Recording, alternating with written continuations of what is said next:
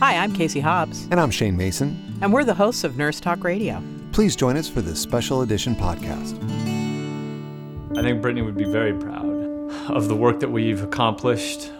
Someone can say, well, I don't know if I would make the same decision for myself, but I certainly don't want to stand in the way of Brittany or Jennifer Glass or Christy O'Donnell or Elizabeth Wallner from having the option that's best for them. Thanks to Brittany's courage, history was made when California passed the End-of-Life Option Act in 2016. We fought for Brittany, we fought for all the people who want and deserve this option, and we're continuing to work hard for you. Passing the law was only the first step. Now, the really hard work began. Medical aid in dying is now available to terminally ill adults in California as the End-of-Life Option Act took effect in early June. Compassion and Choices led the strategic year-long campaign to pass the law. In January of this year, the organization initiated its California Access campaign to ensure all Californians and state health care providers are aware of the option and can access these needed services. Matt Whitaker, California State Director for Compassion and Choices, said, "It was monumental for the nation as well because we believe the changes in California will impact health care nationwide." Here with us is Matt Whitaker. Matt, thanks for being with us today on Nurse Talk. Thank you so much for having me. It's an honor to be on. Well, thanks, Matt. For those who might not be familiar with the End-of-Life Option Act, could you give us a quick overview?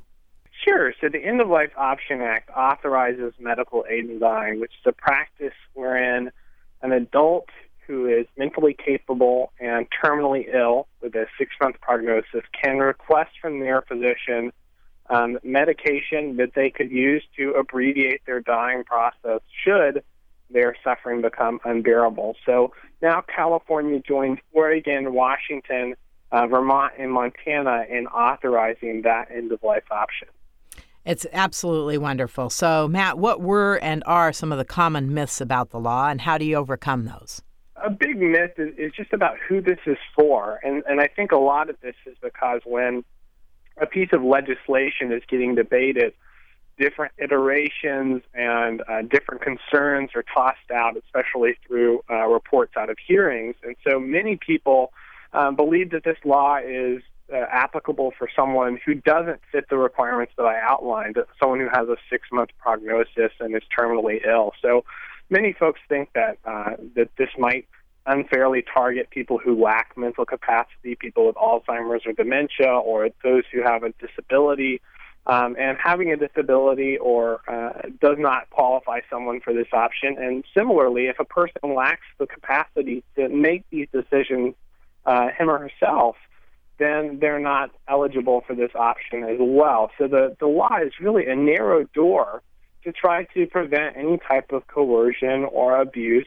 And so the main misconception is just who this is for, and it's for a very particular group of people.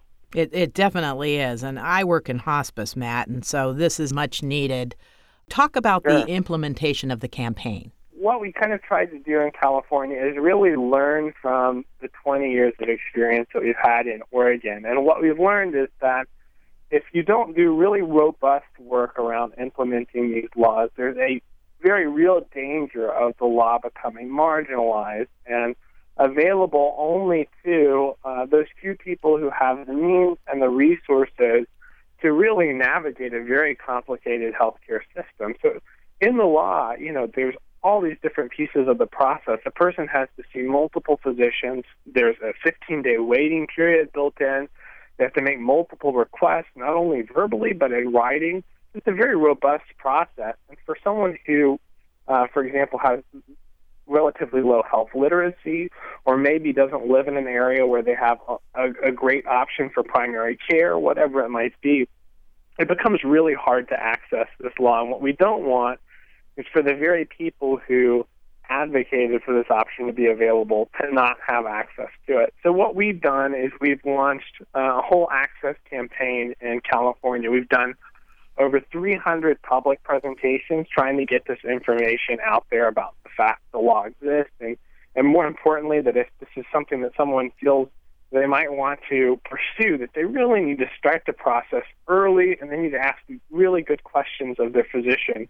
And so we did that work we've been working with health systems across the state, as well as large organizations like the California Academy of Family Physicians and the California Hospice and Palliative Care Association, to make sure that also clinicians know how to respond to these requests from their patients.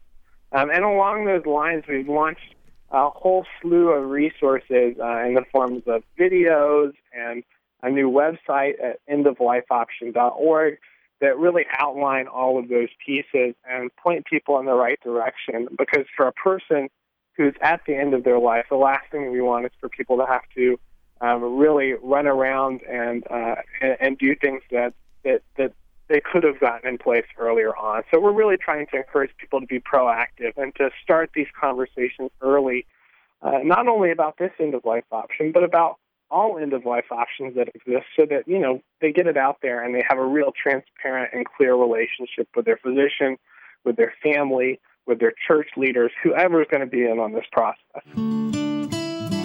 For more information about this topic, visit nursetalksite.com.